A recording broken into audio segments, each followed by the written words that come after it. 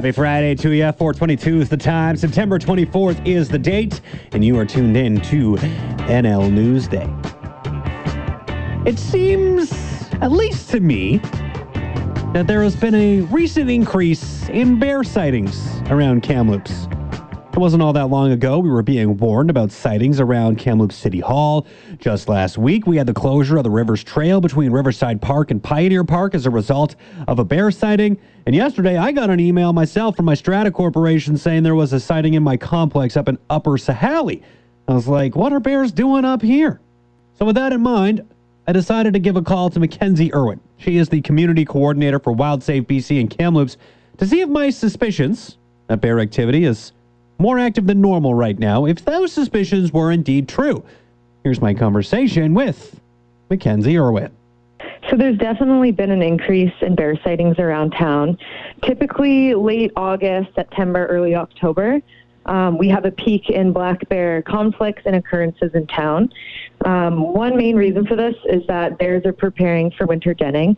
So it's a period called hyperphagia, and it means extreme eating. So bears are trying to pack on as much weight as possible so that they can have appropriate fat reserves to get through the winter. So during this time, they tend to be more active coming into town and looking for food, but also it was quite a dry spring and it got hot really early in the season, which kind of dried up all the berry crops. So this year, it seems there's not as many berries out in the forest, so that could be drawing bears in as well. Okay, so obviously they're in search of a food source here as they get set for hibernating here this winter. You mentioned the heat and the dryness that we experienced this summer. I guess could fires have contributed to some of that food source being lost as well? Yeah, absolutely. I think the fires definitely displace a lot of wildlife and temporarily take away a lot of their food source out in the forest, so that could definitely be driving them in town as well. Okay, so when we're sitting here, it's September the 24th. I guess how long does that sort of period where bears are starting to bulk up for the winter? I mean, how long does that last? I mean, we said we're kind of seeing a little bit of an increase in bear sightings here right now compared to normal. Is there any timeline for when we might just start to see things dwindle a little bit here? Yeah, typically bears are going to be super active, eating as much as they can until they go into their den, and that usually happens in November. But it can kind of depend on the weather and the amount of food that's available. In some areas, bears will hibernate or den. Technically, they're not hibernating as far as I'm concerned, but okay. I'll rephrase that, yeah. Yeah, sometimes they'll go into den for a shorter period if there's a lot of food available and if the weather permits it. Okay. So we got about, I guess, a little bit more than a month here before they do start to den. And that's when the possibility of bear encounters, I guess, does remain possible. So with that in mind, hopefully people aren't coming into contact with bears and seeing them when they're out for, a walk around the city. But people, are out late at night sometimes, and that might happen. So what should people keep in mind if they were to be out doing their thing and a bear all of a sudden comes across their path? Yeah, it's definitely something that can happen. Just the other night, I was doing a garbage taking program with WildSafe BC, and I caught a bear accessing somebody's garbage. So that's definitely the number one attraction we have in town. So it is likely that we will have encounters, especially because everybody's apples are ripe right now, and they like to use paths the way we do as well. So the number one thing you can do is stay calm. If you do encounter a bear, give it lots of space. A lot of the time, the bear's just walking down a path. If we get out of its way, it might just keep going. If a bear doesn't see you, just turn and quietly leave the area. Give it lots of space. And then if the bear does see you, every bear encounter is completely different. Every bear is different. So it really depends on the situation. But overall, if you see a bear, you can just kind of speak to it low and calm, identifying yourself as human and that you're not a threat. So a lot of the bear encounters we might have in town could trigger a defensive response from a bear. That often happens when we surprise a bear. So the main thing you want to do is make a lot of noise when you are out walking trails, make as much noise as possible so you can avoid a surprise encounter, because that could trigger a defensive response from the bear. There are a few sows active around town with cubs.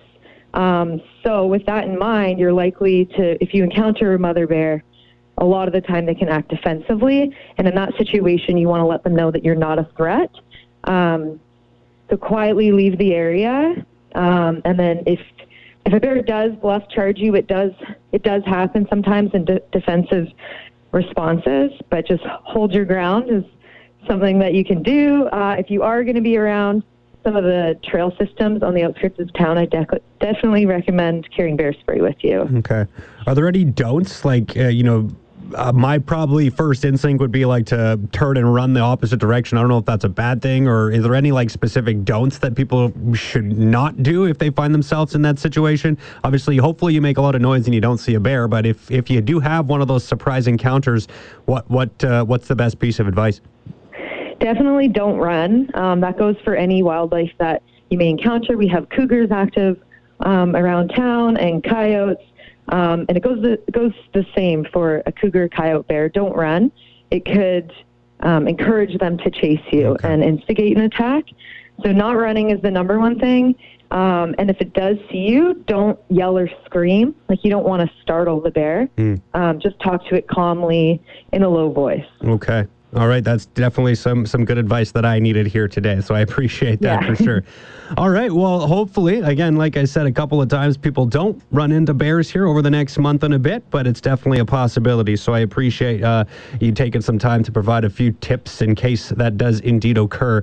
Just curious, while I have you, because there was this interesting story that came out this week about a grizzly bear taking on a mountain goat out at Yoho Park. I don't think I've ever heard of a story like this where, it sounds to me like a bear was looking at this mountain goat, thought it might be a good source of food, and then all of a sudden the goat went into defense mode and somehow killed this grizzly bear. I mean, if you were to pick in a fight between a mountain goat and a grizzly bear, who would you typically think would win that fight? I mean, I think my money would always be on the grizzly bear. I think this is something that's definitely not very common, but the mountain goats have very, very sharp horns, so it's not that big of a surprise that if they get them in the right spot, and based on what I understand, the bear did get had a puncture wound in its neck and its armpit, the really sensitive areas. So, and then in habitat for mountain goats, they kind of have the upper hand.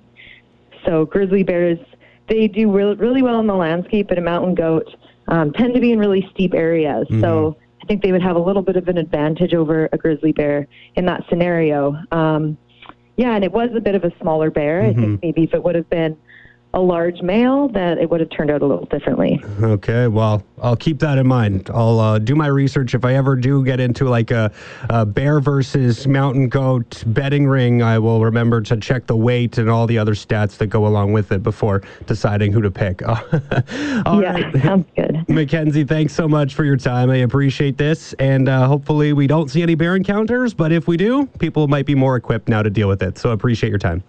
Yeah, and if anybody needs any more information, they can go to the WildSafe BC website. We have a video on how to use bear spray, tips on managing attractants and staying safe. All right, there you go. So tips and tricks for dealing with bears from Mackenzie Irwin. She's the community coordinator for WildSafe BC here in Kamloops. So there has been an increase in bear sightings overall in and around the municipality. But stay calm. Don't run away. Make some noise to keep it away from you as much as possible. And probably never a terrible idea to have bear spray on you. But maybe check out WildSafe BC's website to make sure you're actually using it correctly. And also, very important, if you ever do find yourself in a situation where someone says, it's a mountain goat and we got a grizzly bear and you got to pick one who's going to fight to the death, you're probably better off putting your money on the grizzly bear. But if it weighs a little less, maybe the mountain goat has better odds.